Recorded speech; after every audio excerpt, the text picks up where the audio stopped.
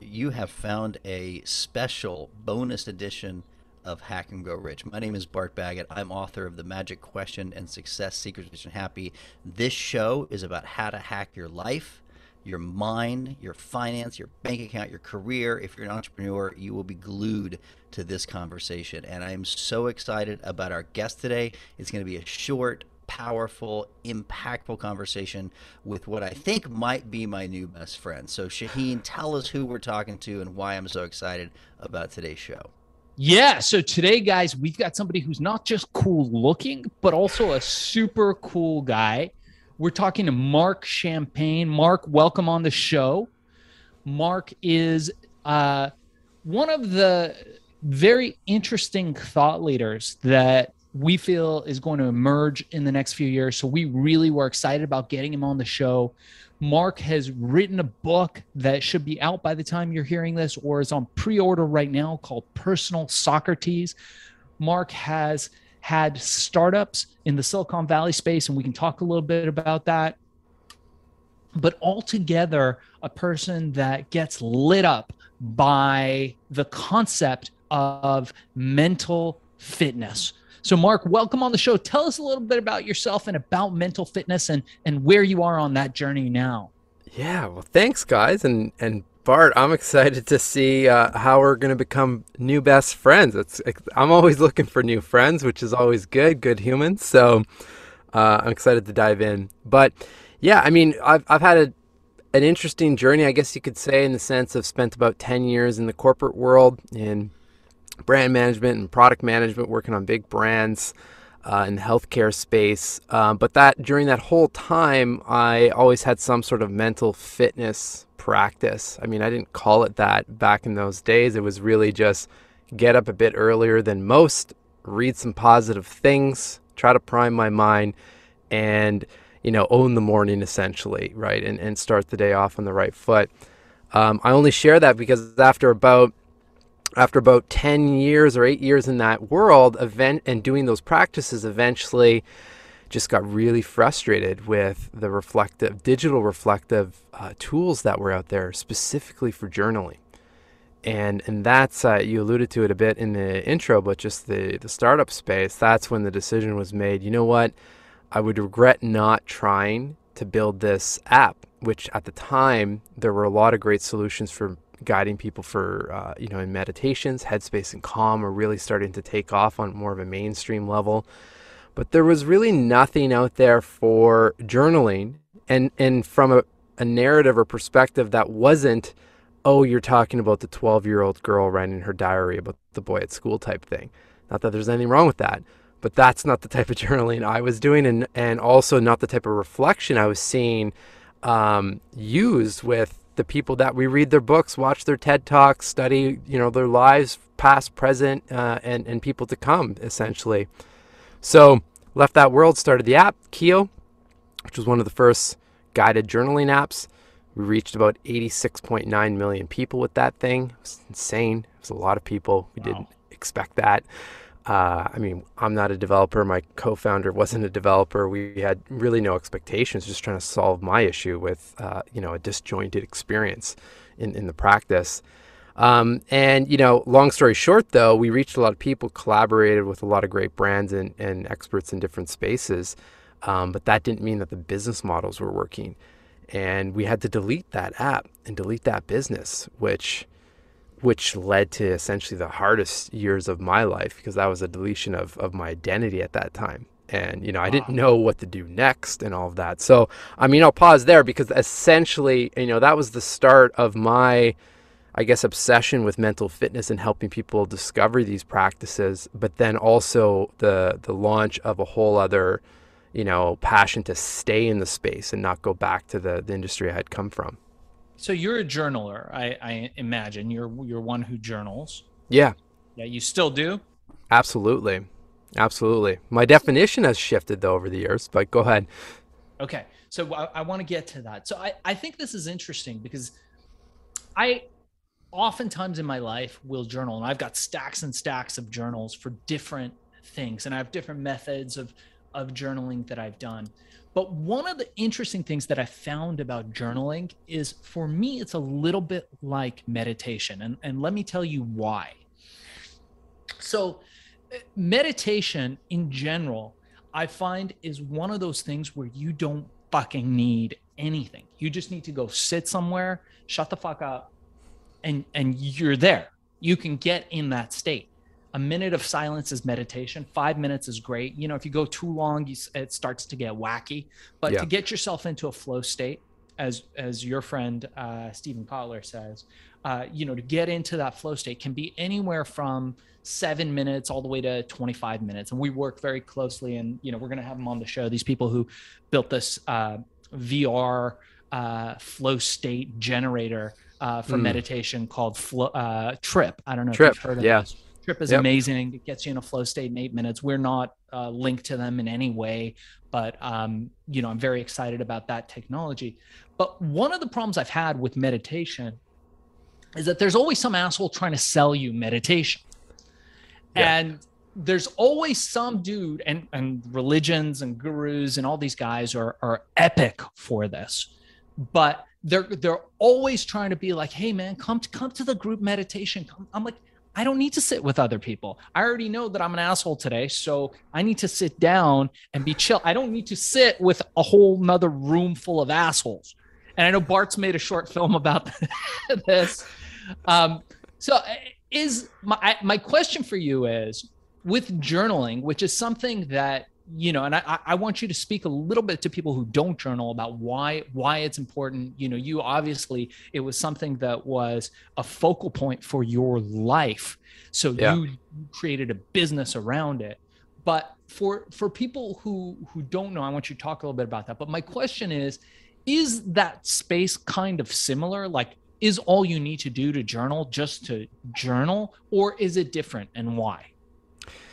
Great questions. I mean, I don't know if it's different, but I think where most struggle is to start any of these practices, right? Like, in my opinion, an app like a meditation app like a Calm or a Headspace, for people that just don't know where to start or get started with meditation, gets them going. But if they've really done their job and actually brought someone into a meditation space, you shouldn't really need the app after a certain period of time, right? Not good for the business model, but realistically, it's an entry point.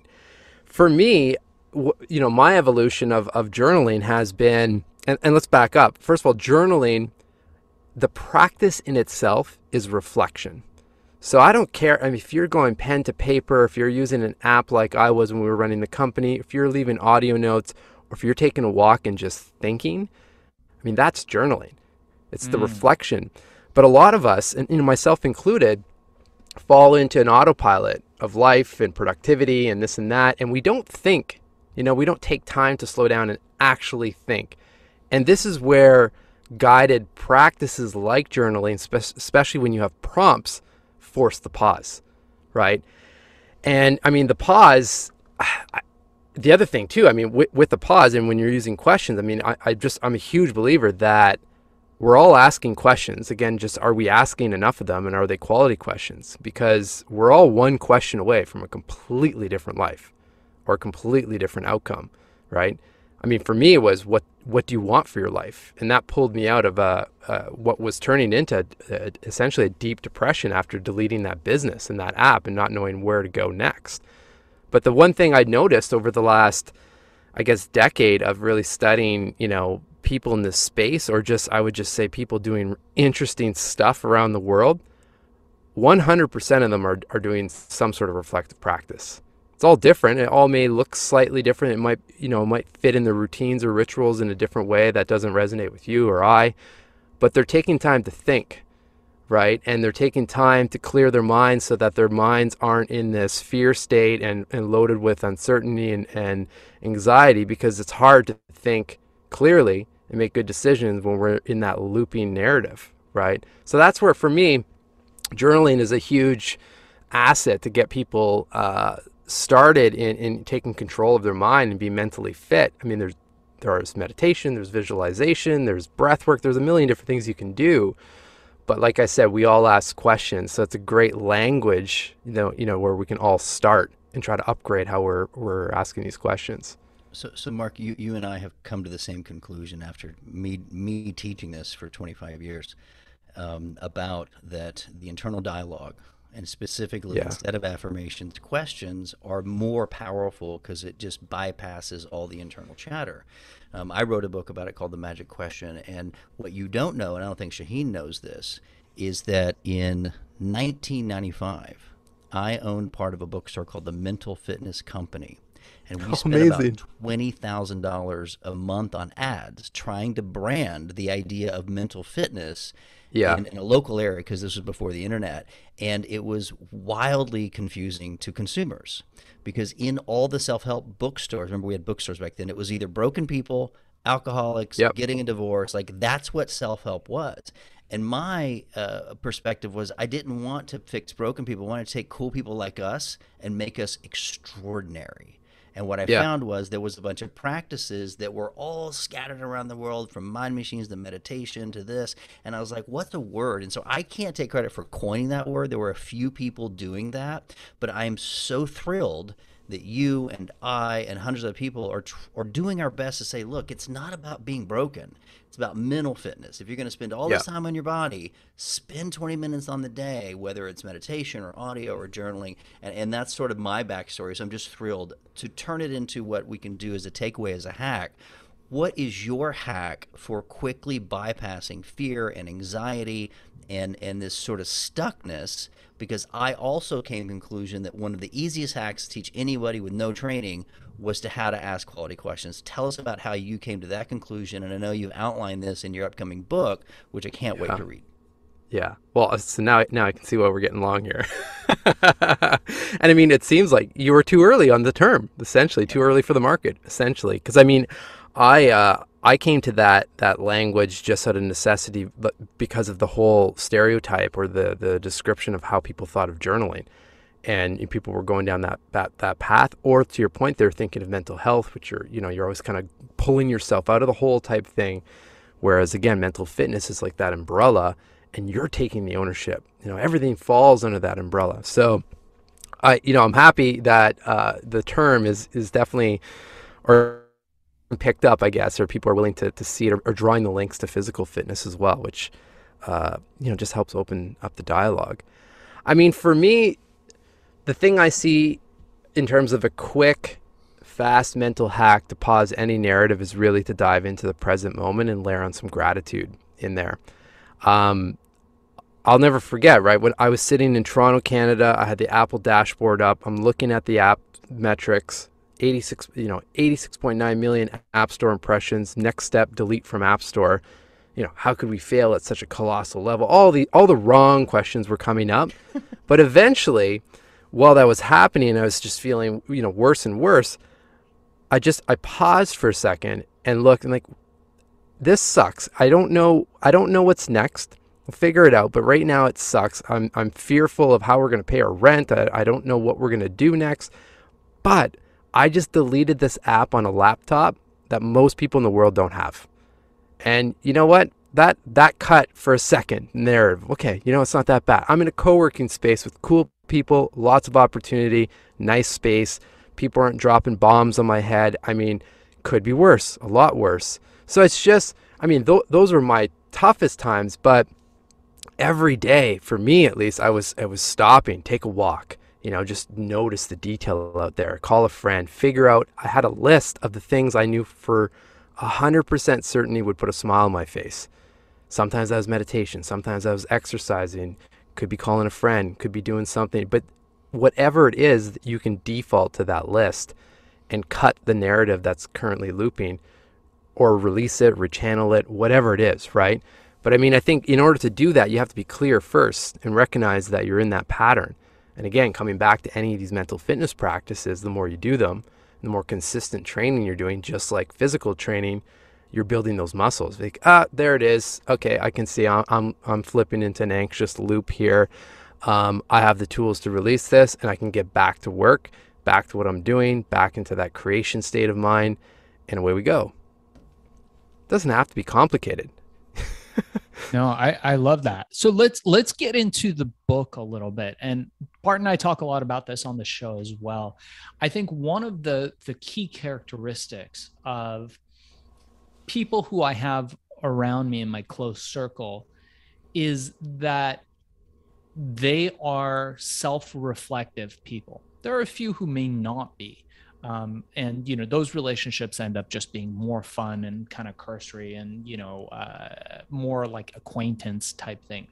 But Sure. the people in my life that I've built meaningful relationships with over time, the common thread is just that one thing, is the fact that they take the time to reflect on their lives. I think far more important than any of these other things. So part of reflection, as I'm ruminating on some of the lessons from your book and from your topic, is asking the right questions, and very similar also with sales. And we could talk a little bit about that too.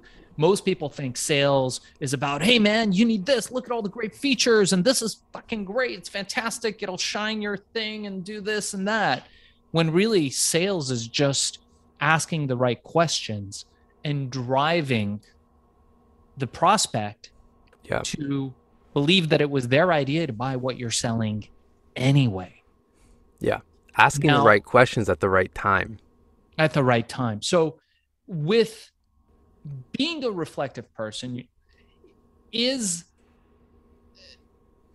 let me ask you this. What are the right questions that you should ask in order to further your evolution as a human, in order to optimize, in order to get yourself in that flow state? Yeah. Well, the right questions will differ depending on who you are, where you're at in the journey, and what's going on in your life. The right question is a question that is well timed for where you're at, and that can pull you out of something or prime you forward or whatever the situation. For me, at that time, right, is what do you want for your life? Cut the narrative, allow me to get to the next question, start putting a plan together. I mean, if I were to ask that question to myself now, sure, there can be some reflection and some editing, but for the most part, I've got that pretty clear in my mind. And that's why I wrote the book, and that's why it's structured in the way of these mini profiles that start with prompts and people that we would all recognize, like Kobe Bryant, Maya Angelou, Robin Williams. There's something in there that if you open it up, intuitively you'll land on a prompt that resonates. And that's probably where you need to go right now, because it's relevant for whatever reason to where you're at. Maybe it's to get some more clarity. Maybe it's to boost up your habits in the morning. Maybe, there's a profile on Scott Belsky there, who's the founder of Behance, now at Adobe. I mean, maybe you're building a product and his prompt is, why am I building this? And it goes down, and that can help in your product development and whatnot. So, I'd love to say, this is the standard question, but the key, I think, is that you jump in, take some time to start getting clear, release whatever's going on, and start asking and look for the questions that resonate the most, right? Because that's where it lands. It's just like, saying, hey, you have to meditate or you have to, do some sort of breath work.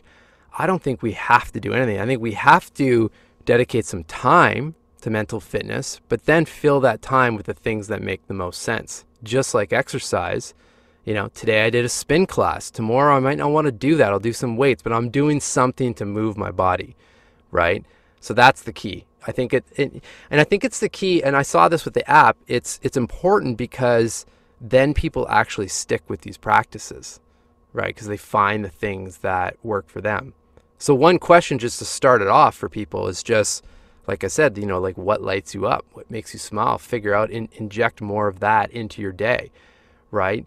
There's a question in the book from James Clear where there's a profile around habits, but just who am I optimizing to become, right? Are you climbing the right mountain right now?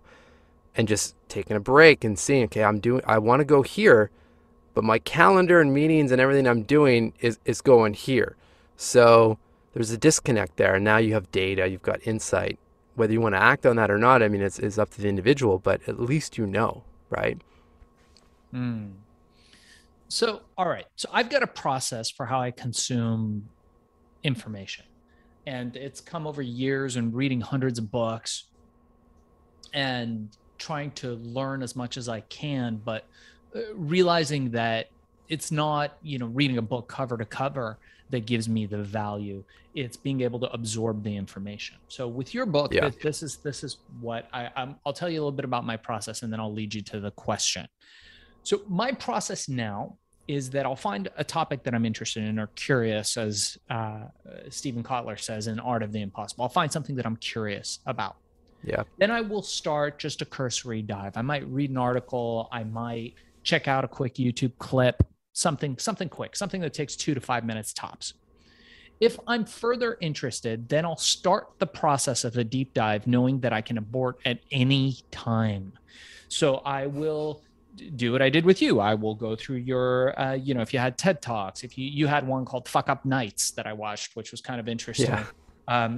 Canadians, they're very polite. I'm shocked that Canadians would have something called Fuck Up Nights. I know, right? It looked like a little. Still feels uncomfortable to say it. I know, you're too polite. Are you Canadian? Yeah. Yeah. I gave you away when you said hoose.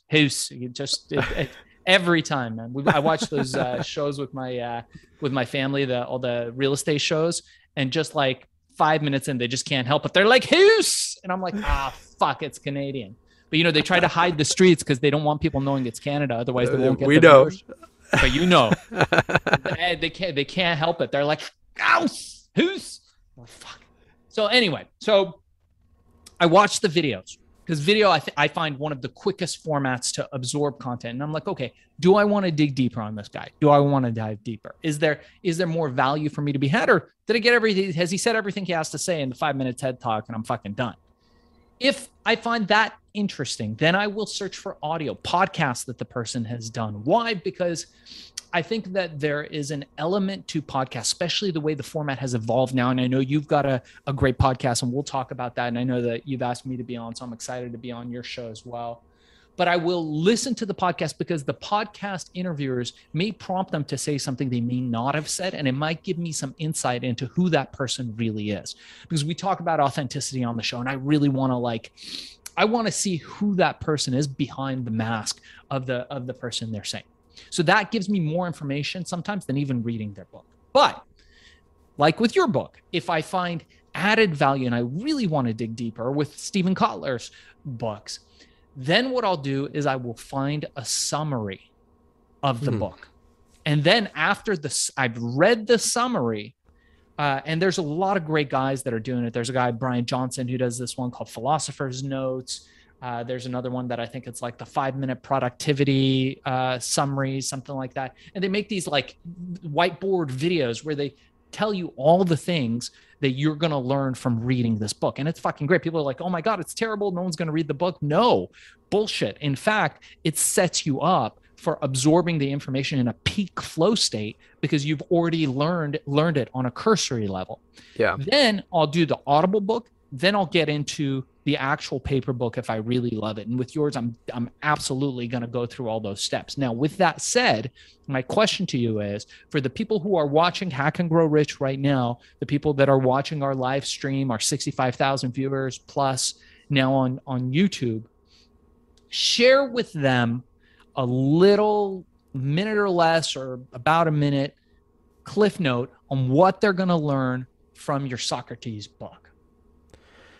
First of all, I love your process and your setup. And it's something I write about in one of the profiles in the book, is just like, because we've become obsessed with quantity of books and checking off that we've read 100 books in a year or something like that, but we've actually consumed, or we haven't applied any of the knowledge, right? It's empty knowledge in a way, which is unfortunate. So that's a cool system you've got. And I mean, I was thinking about that as I was writing the book, because again, just like how we set up the app, it was to solve a problem on my side. And for me, the way my morning reflection usually takes place is I read, I don't know, 5 to 10 pages out of whatever book I've got ongoing, but I'm writing in the book and applying it live to what's going on in my life.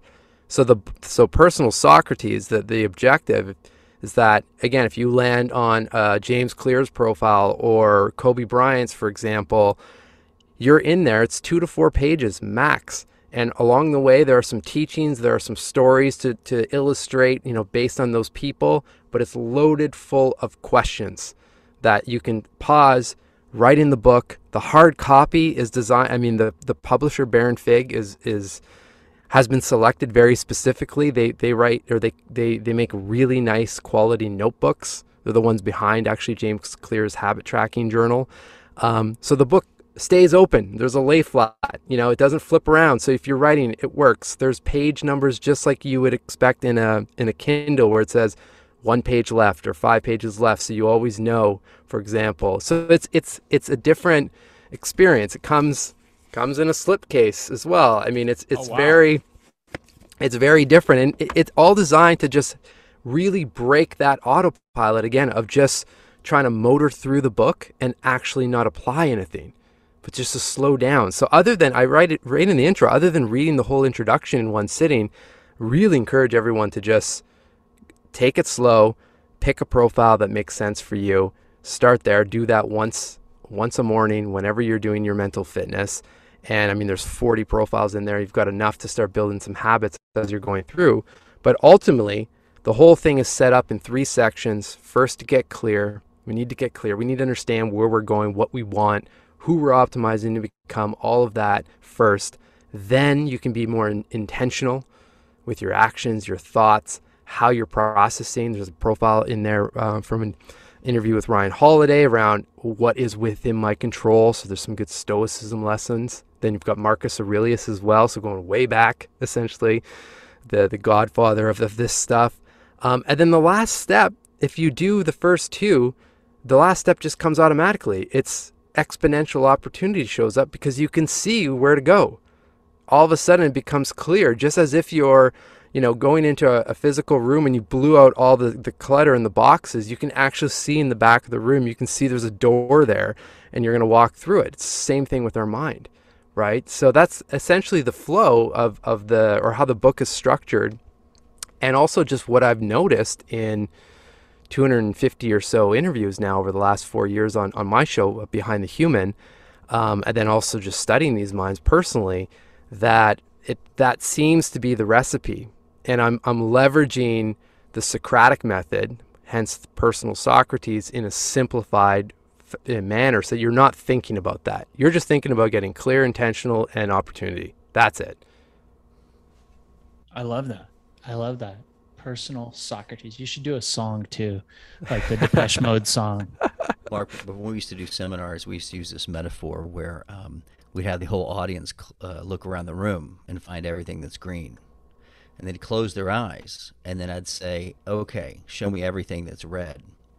And the audience was just flummoxed because they were always looking for green. It was such a great metaphor. And so you mentioned people finding doors they didn't see before. And that's exactly what the system of questions is. It activates the reticular activator system. They all of a sudden are now knowing, their brain is unconsciously scanning for all these things that they wouldn't have even asked for if they just didn't ask a better question. Where's the door of opportunity? Who do I need to meet? How do I double my income? How can I attract a beautiful person in my life? And I love, it's the simplicity of it makes it so applicable. We teach just writing one question a day on an index card and sticking it in your car and sticking it in your notebook and all. Ask the question and just boom. Now you're asking great questions all the day by accident. And I just love it. And I love the fact that you're bringing in 2,000-year-old philosophers, because they probably had some really clever questions that I wouldn't have thought of.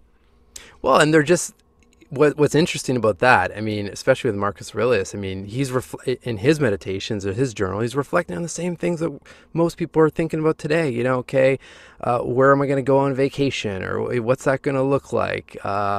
Concerned about a massive plague. There's a lot of overlap here, right? And how do you handle these things? And in his day too, he lived in an era where I think he lost. They had way more kids, but he lost 13 of his kids. How do you process that kind of loss and grief and whatnot, and run a whole country and deal with, we often think that, our lives right now are more complicated and more stressful, but they're just different. And again, I think for me, at least with Stoicism, it's always a good little pause and it only takes a few seconds. It's while my coffee's brewing, I read something around Stoicism to shift perspective, right? And then focus on, okay, here's what I can control. And that could be the mental fitness for the day. You've already started the day with a prime mind, and you're in control in that situation, right? You're controlling how you're starting that day and how you're thinking, right? I mean, just that little micro win, man, we'd have a seriously thriving population. I love that. I think the same way about Alan Watts. Yeah. And recently, all these people are sending me Alan Watts stuff, because we did a show where I mentioned it on a couple of shows, and all these people are sending me Alan Watts playlists on Spotify. There are insane, like, people who have spent like years, like, they build entire tracks and editing to Alan Watts talking. He's such an amazing orator that, you know, if I'm ever in that phase where I'm like a little bit less than optimal, I put that on. It's impossible to be less than in a flow state after you listen to Alan Watts. So awesome. So, dude, thanks so much for being on. I wanted to ask you, where can people find you? Where can people listen to your podcast? And how can people get their hands on this book? And, you know, now that I see it, you got to get the hardcover. There's only one way, and that's to get the hardcover of your book. And I'm definitely going to get it, and I'm going to order some for everybody on my staff. How do we get a hold of you, and how do we get your book? Yeah, well, thank you for those kind words. I mean, the easiest place, and everything links out from here, is just behindthehuman.com. Podcast is there. Book will be there. The book will be up on Amazon or directly from Baron Fig, especially the pre-order. There's some bonus mental fitness guides in there and whatnot for the hard copy. And there is a Kindle and audiobook. The audiobook, man, I recorded in this booth. That was a real scene. It's a hell of a lot of work, but as you know. So yeah, all formats will be available. But yeah, if you can get the hard copy, I mean, you'll see there's definitely some effort and some love put into a different experience. I love that. Yeah, I know we recorded the audiobook to my book as well right here, and it's an intense experience. It's a lot of sitting your ass down and recording. So amazing. Okay, well, I'm super excited about this, and hopefully when the book comes out, we'll have an opportunity to get you back on and talk more about some of the topics in the book. And thank you so much, guys, for you guys tuning in right now. You've been listening to Hack and Grow Rich with our special guest, Mark Champagne. I'm Shaheen Shan, the host of Hack and Grow Rich, with my co-host, Bart Baggett. All our details are going to be in the show notes there.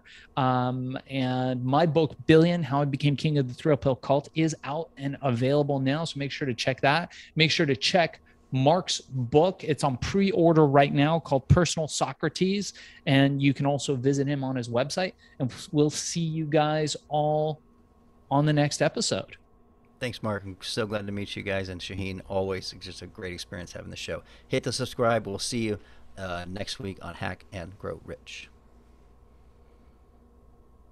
Boom.